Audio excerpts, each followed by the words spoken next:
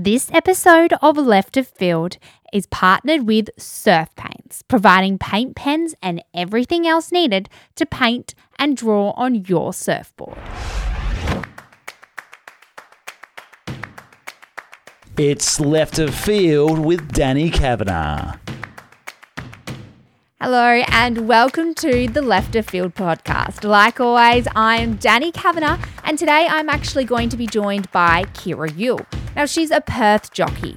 Kira has experienced the ups and downs of thoroughbred racing, but throughout her journey, she has never lost her passion for riding. She's a Bunbury girl who grew up around horses, took to the sport, and quickly she jumped to the very top. But a fall and some losses along the way, her path got a little bit hazy. She's back in the saddle and she is absolutely killing it at the moment. I'm very excited for you guys to hear this chat. She's a great woman. So enough from me. Let's just get straight into it and I hope you enjoy it. Hello, Kira, and welcome to the Left of Field podcast. How are you going today? Yeah, good, thank you. That's good. Now, you've actually just finished track work for the morning. Yeah. So I worked a few for different trainers and then had to put some young ones through the barriers. So, yeah, just finished for the morning. Never any time off, 4 a.m. That's a very early start. Now, why don't we just get straight into it? You obviously have a big passion for horses. Was that something that you grew up with your family, or did that come a bit later on in life? No, I've always been around the horses. My dad's in the racing. Mum did a bit of the show horses when she was in her 20s and that. And once she had kids, stopped it. And then we all got involved in it as well. So I've always done pony club and eventing and things like that. And it led into becoming a jockey. And when did you decide then as a child that you really wanted to go from that kind of equestrian background into riding and racing?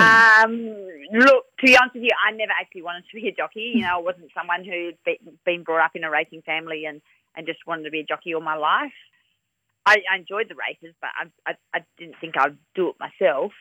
But when I was about 16, I used to go into the track and help Dad a little bit before school, and people used to always mention it to me. And then one day I thought, oh, give it a go. And just took it step by step. One rule was I had to finish school, which I'm very grateful now that Mum and Dad made me do that, just for maturity reasons, really. And, yeah, basically once I finished school, that's when I signed up as an apprentice. So you were from Bunbury and you were training down there. Do you remember the first professional race that you had as an apprentice?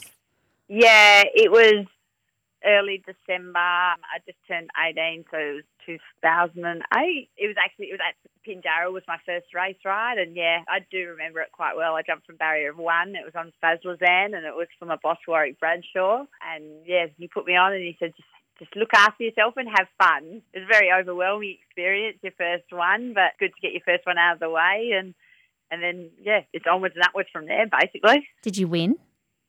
No, I didn't. No, she finished about midfield. I think it took me about 16 rides or 18 rides to have my first winner, but yeah, come a long way from then, that's for sure. Well, you were hooked from the very beginning. Now, you mentioned you were told to look after yourself. Now, is it quite scary out there riding a horse and racing? For you guys looking in, it might seem scary, but for us, we're used to it. So, you know, you're travelling at a very fast speed. You've got split-second decisions to make out there. You're on a live animal that can do whatever they really want, whether we're asking them not to or not, to be honest with you. And we're racing very close together. So you've got to be on the ball. And, you know, the thing is, as I say, we're out there all the time and we're in amongst them all the time. And it's a very fast sport. So you do get used to it. And I've always said that if I was scared doing it, then I wouldn't want to do it because you'd put someone else in danger as well. So the more you do, the more you get used to it.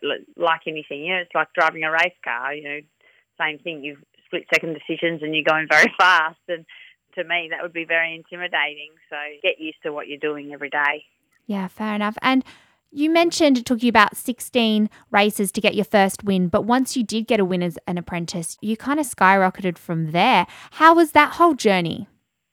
Yeah, so I was really lucky to have a fantastic apprenticeship. Had some really good support from some very top trainers. Your apprenticeship's 4 years unless you ride a certain amount of winners faster than the 4 years. You can finish it earlier, which I was lucky enough to do. Well, I say I was lucky enough to do. It's a very good achievement to do that, but at the same time, you're up with the big boys who've been riding for 15, 20 years after riding for 3 years. So it can catch up to you a little bit coming out of your apprenticeship, but I've had my highs and lows.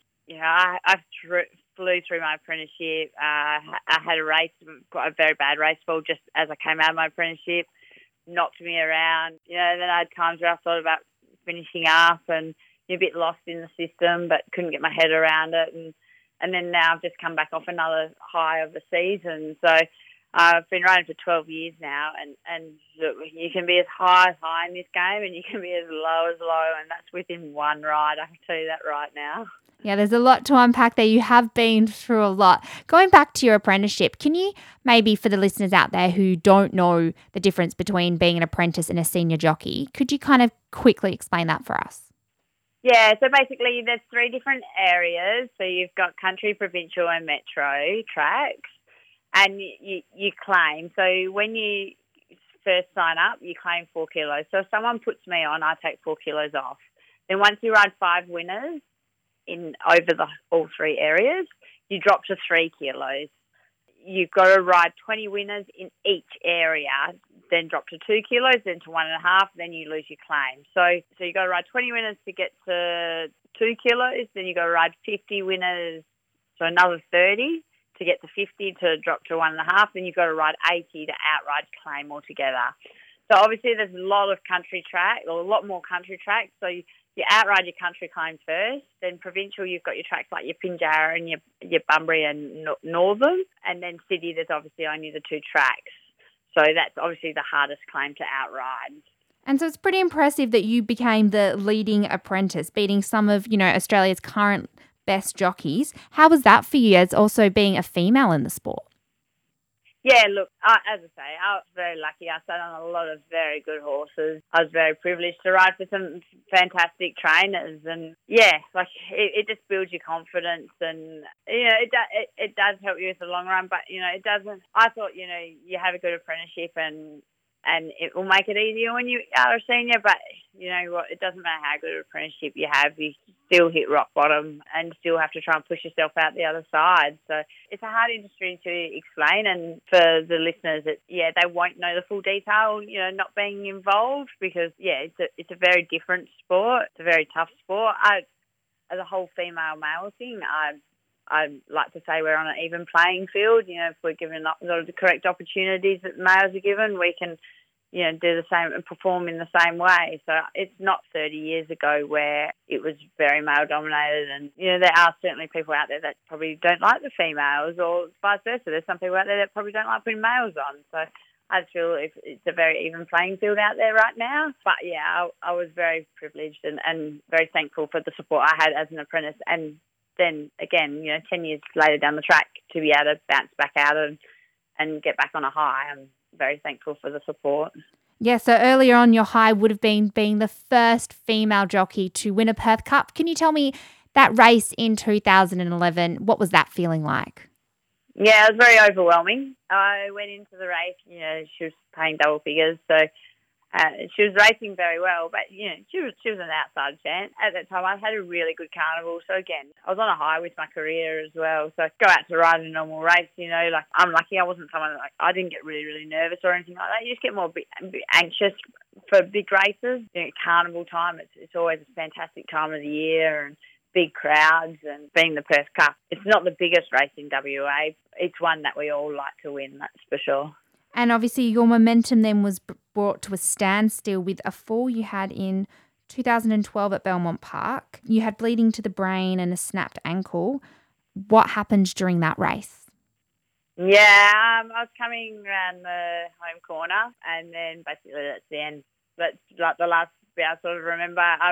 From going by the film, I've clipped heels. Someone's come out underneath me, and I've made contact with another horse, which has brought me down, and I had one go over the top of me. It knocked me around that fall. I took a long time to realise how much it knocked me around. At first, I was probably a little bit in denial, but yeah, I look back now and it really did knock me around, confidence-wise, and it probably took me a little bit longer to recover than what you think. We all think we're unbreakable, but unfortunately we're not.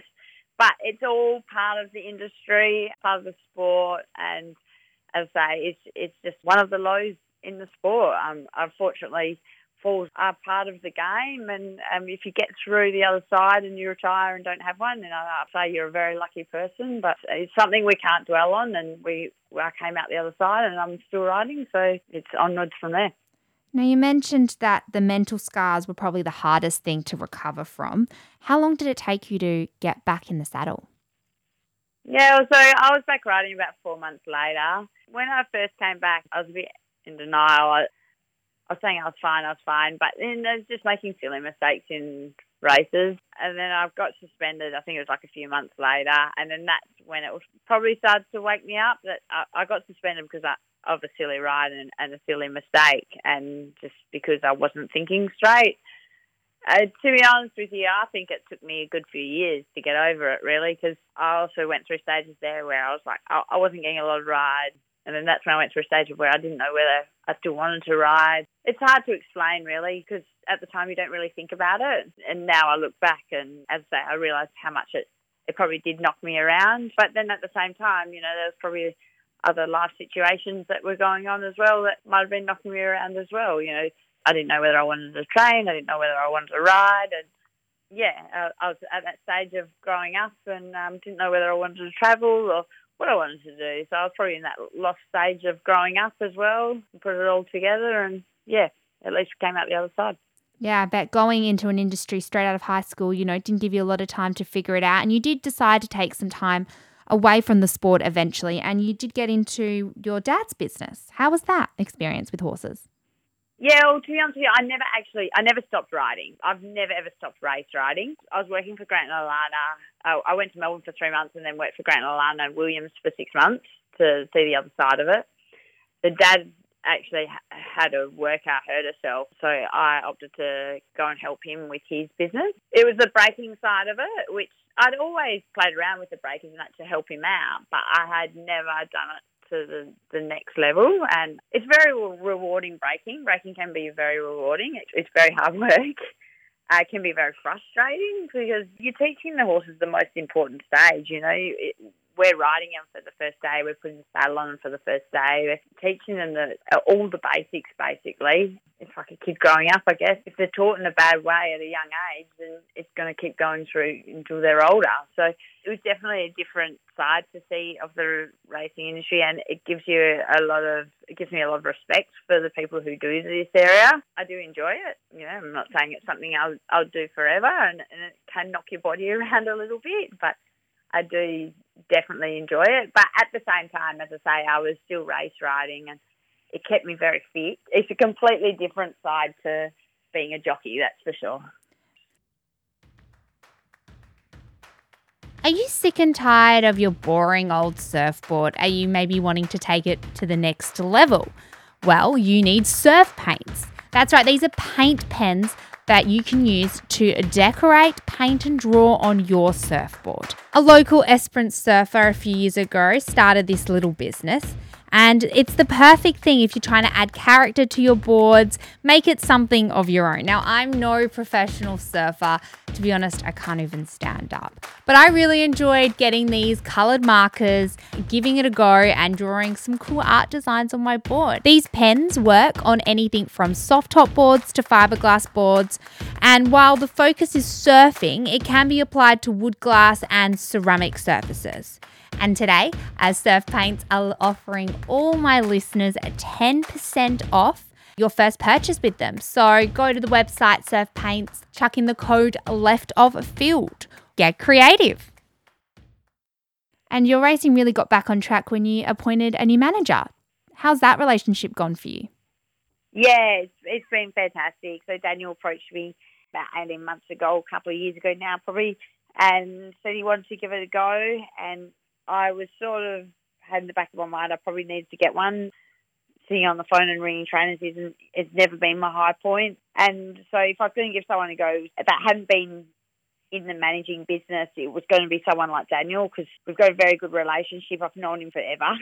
And, yeah, he's like family to me. So he gave it a go. We thought we'd give it a month, and if it doesn't work, we can go back to square one. But it's been going forward from there. And as I say, we've got an even stronger relationship than what we probably had before. And certainly probably seen me go through some lows, seen me go through some highs, and very lucky that we can communicate in a very strong way, and our families both get along really well. So it's turned out to be a really nice relationship. And what has he done for you in the terms of wins and losses? How has the last, year been? Last season was an amazing season, very overwhelming season. It's like my career best season in the saddle.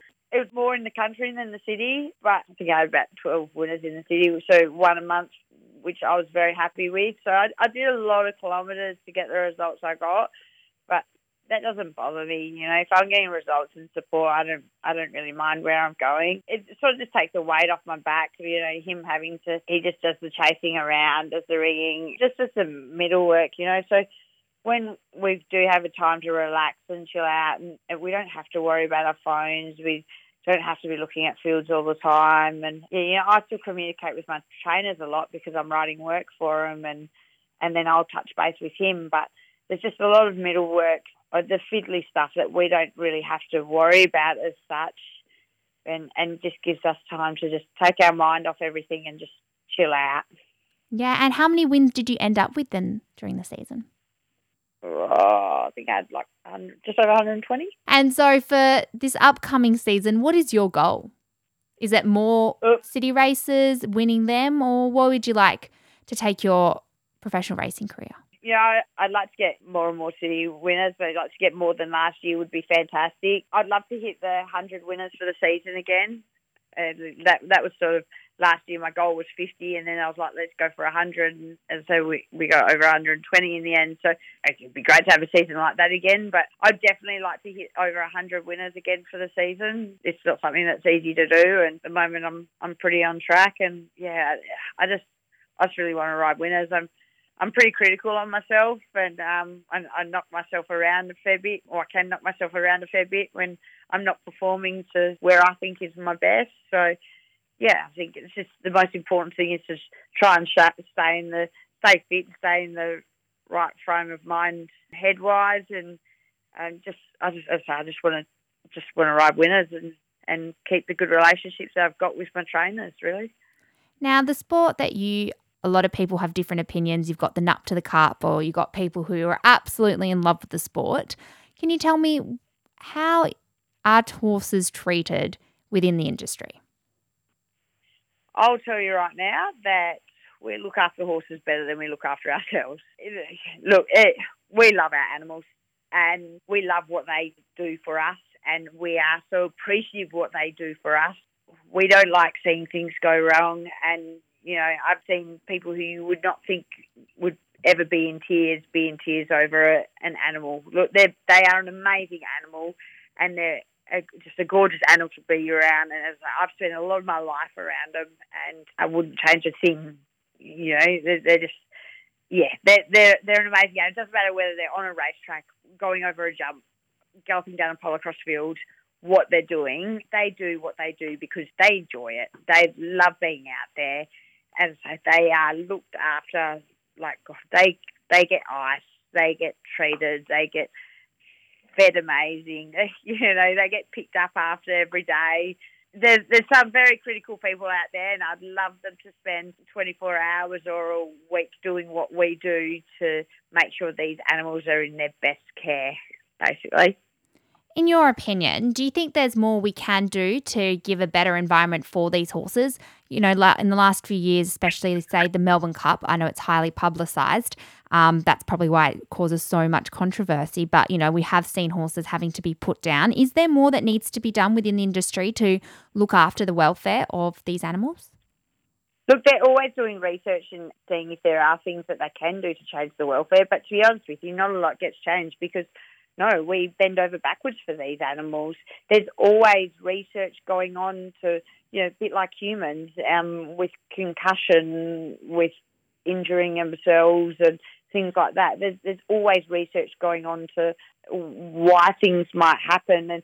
And as I say, we put a lot of money into research going into these animals. So they are our pride and joy.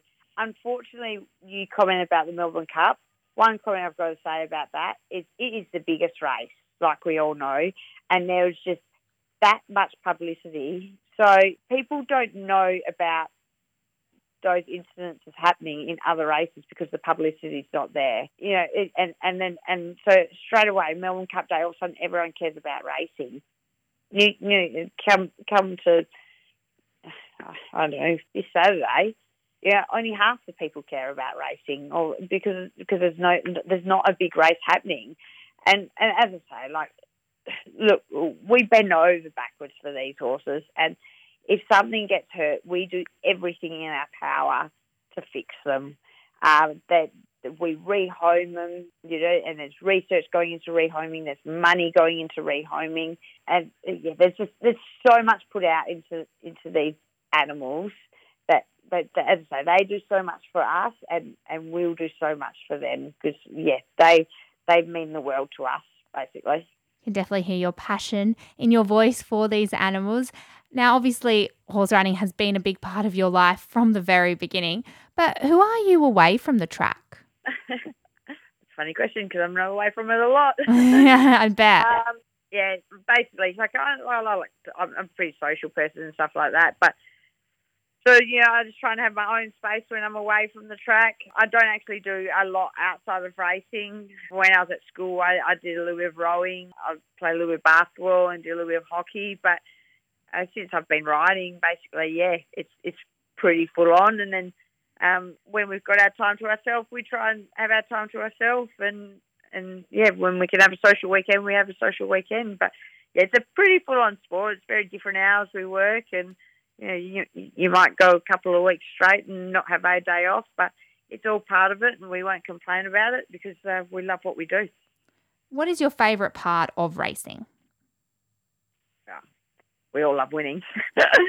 The thrill of winning. I love seeing the happiness of the owners and trainers around me. There's nothing better than when you come in and you have a bunch of owners and a trainer that is just so thankful for what you have just done and for the results. I just love seeing the happiness that racing can bring to people. Lovely. And so when is your next race? When can we all see you back out on the track? Got 2 rides tomorrow. I've actually taken Sunday off, and then next week I'll be riding Wednesday, Thursday. But I'll find that out this afternoon. What horses and that I have for Wednesday, Thursday next week. And so basically tomorrow's my next races. Perfect. Well, thank you so much for chatting to me today. I really liked that insight into your story and your industry. You're a very resilient young woman. So congratulations, and hopefully we get another amazing season out of you. Yeah, thank you for having me on. Thank you, Kira, and a big thank you to you for getting through another episode of the Left of Field podcast. If you haven't already, maybe go back to last week's episode where I chat to Daniel Cripps. That's actually Kira's manager. He's a professional punter, so we dive into that industry. And if there's anyone else that you think I should chat to, and any particular athlete or industry I should have a look at, please get in touch and let me know. I would love to get your feedback. If not, have a great week, and I will be back again next week. And there's a lot of exciting things happening in the Left of Field community, so stay tuned.